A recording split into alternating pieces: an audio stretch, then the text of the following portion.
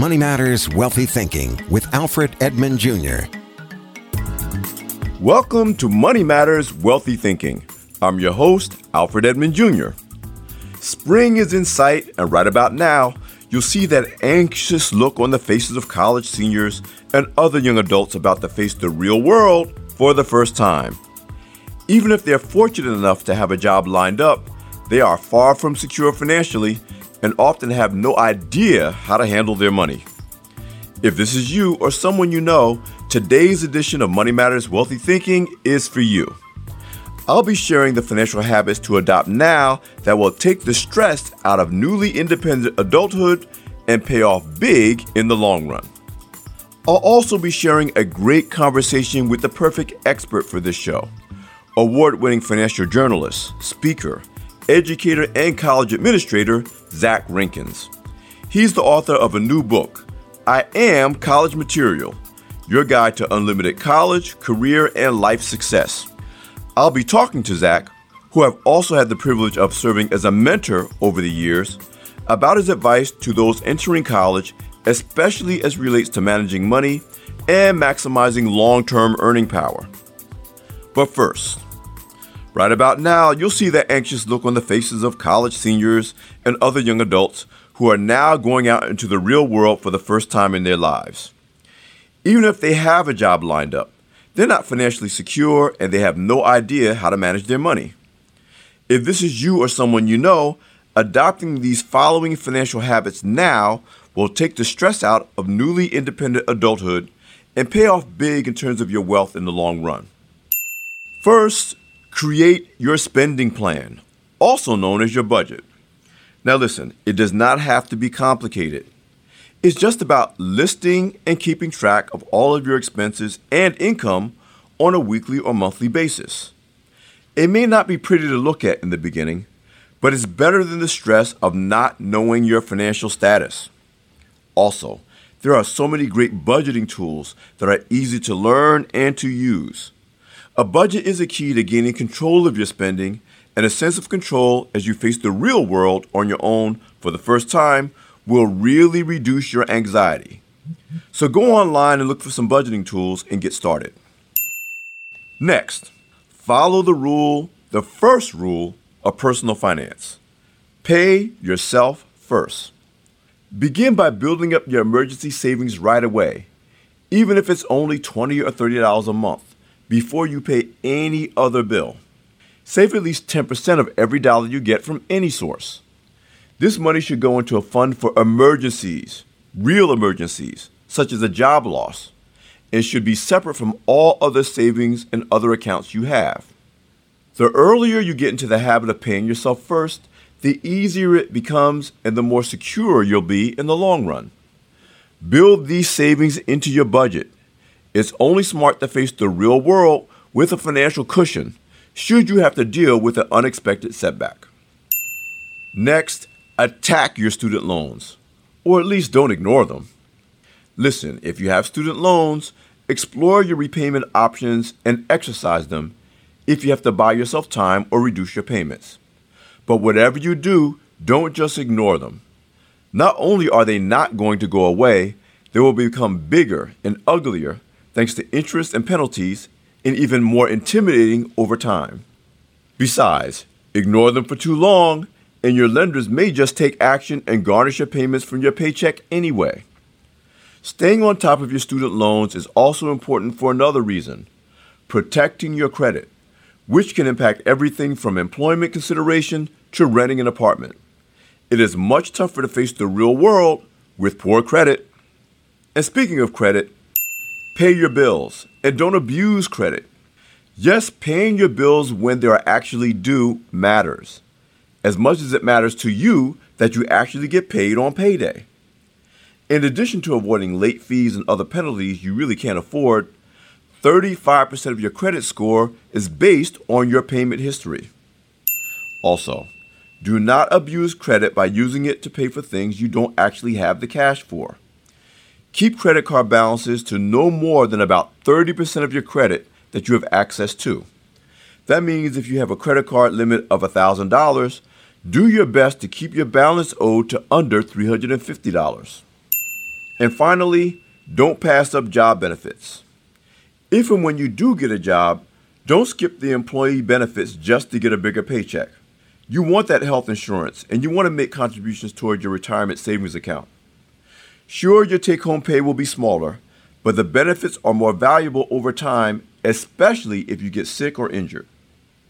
Here's the bottom line. The longer you put off adopting these habits, the more they will cost you over time and the more you'll regret it. Bite the bullet. Adopt good money habits early in your adult life. You'll get used to doing it sooner, and they'll pay off big in the long run. Best of all, you'll be able to face the real world and your future with optimism, not fear. You're listening to Money Matters Wealthy Thinking. I'm Alfred Edmond Jr. We'll be back in a moment. Support for Money Matters Wealthy Thinking and the following message come from State Farm, who knows that many Americans struggle with their finances and most have never been taught how to manage them. Starting today, State Farm wants to change that by giving people the tools, help, and education they need to take control of their money, putting financial well-being within the reach of everyone. Now you can find out more at letstarttoday.com. State Farm, here to help life go right.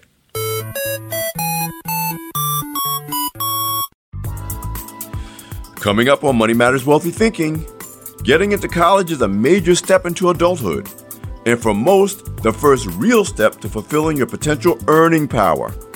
However, it's also a major investment, which is why you need to think of yourself not just as a college student, but an emerging professional. So you definitely want to hear my insightful and powerful conversation with Zach Rinkins, the author of the new book, I Am College Material, your guide to unlimited college, career, and life success. I spoke with Zach, who I've also had the privilege of serving as a mentor to over the years, about his advice to those entering college, especially as it relates to managing money and maximizing your long-term earning power to make sure that degree pays off. I'm so glad to be here, Alfred. Thank you for having me. Listen, there's so many things about your book, I Am College Material, that are great examples of wealthy thinking. Your book covers everything from, understanding the admissions process and choosing a major. You talk about relationships, and of course, my wife Zara and I are included among your experts in that section. But you really do cover the gamut of what it means to go from just being a college student to an emerging professional. But I want to talk a little bit about what I thought was one of the best sections of the book, which is recognizing the connection between the choices you make in college and your long-term earning power, your long-term wealth building and income generating capacity. Talk to me about why you wrote the book, why this was important to you, and then talk to me about the connection between the choices we make in college and our capacity to earn after we leave college. Thank you. That's such a phenomenal question. But during my time as a university administrator, when you work on a college campus, you are going to become attached to the students. You're going to help them. You see them come in as bright-eyed freshmen, and you see them leave as young adults ready to conquer the world. And so that's a very thrilling experience. And so every year around graduation time, I would converse with students. Invariably, they would say, "Thank you, Mr. Rinkins, for helping me through college. I'm graduating. It's my time. I'm ready to go." And so you say, "What's next?" And so when you say what's next, they'll say, "I'm about to work at some car rental company, or I'm going to work at a mobile franchise or something like that." And it would often break my heart because I know that these students spent $80,000 and then transitioning to a job that may pay them $28,000 to $30,000 a year. And I knew that they deserved better than that because I knew after that 6-month grace period and those student loans started kicking in that they were going to really be hit hard. And those are some of the issues that the millennial generation are dealing with, going to college, acquiring a lot of debt, and transitioning into careers that won't provide the economic support for them to, one, repay the loans and really get their start in life. And so when we talk about that American dream, that good foundation in life, having the economic confidence to purchase your first home, having the economic confidence to get married, a lot of those indexes that we just talked about, millennials are a little bit slower to getting to those indexes and those accomplishments, a lot of times because of the decisions that they made in college. So the decisions you make in college, the career path you choose, the first salary you choose coming out of college has a long-term impact, because if your first salary is $28,000, usually your next salary is about 10 to 15% above what your first salary was. So if you start off low, it's very difficult to get to a higher salary if you don't make the right decisions and create the foundation for it in college. Yeah, playing catch-up is extremely difficult. One, because it's difficult in general. Two, because unemployment is at record lows. Wages have been really stagnant, particularly for the millennial generation. So you're right. If you wherever you start, it's kind of hard to play catch-up along the course of your career. It's not impossible, but it's not going to happen by accident. You make the point, a college education will still help you to earn more money than if you didn't have a college degree.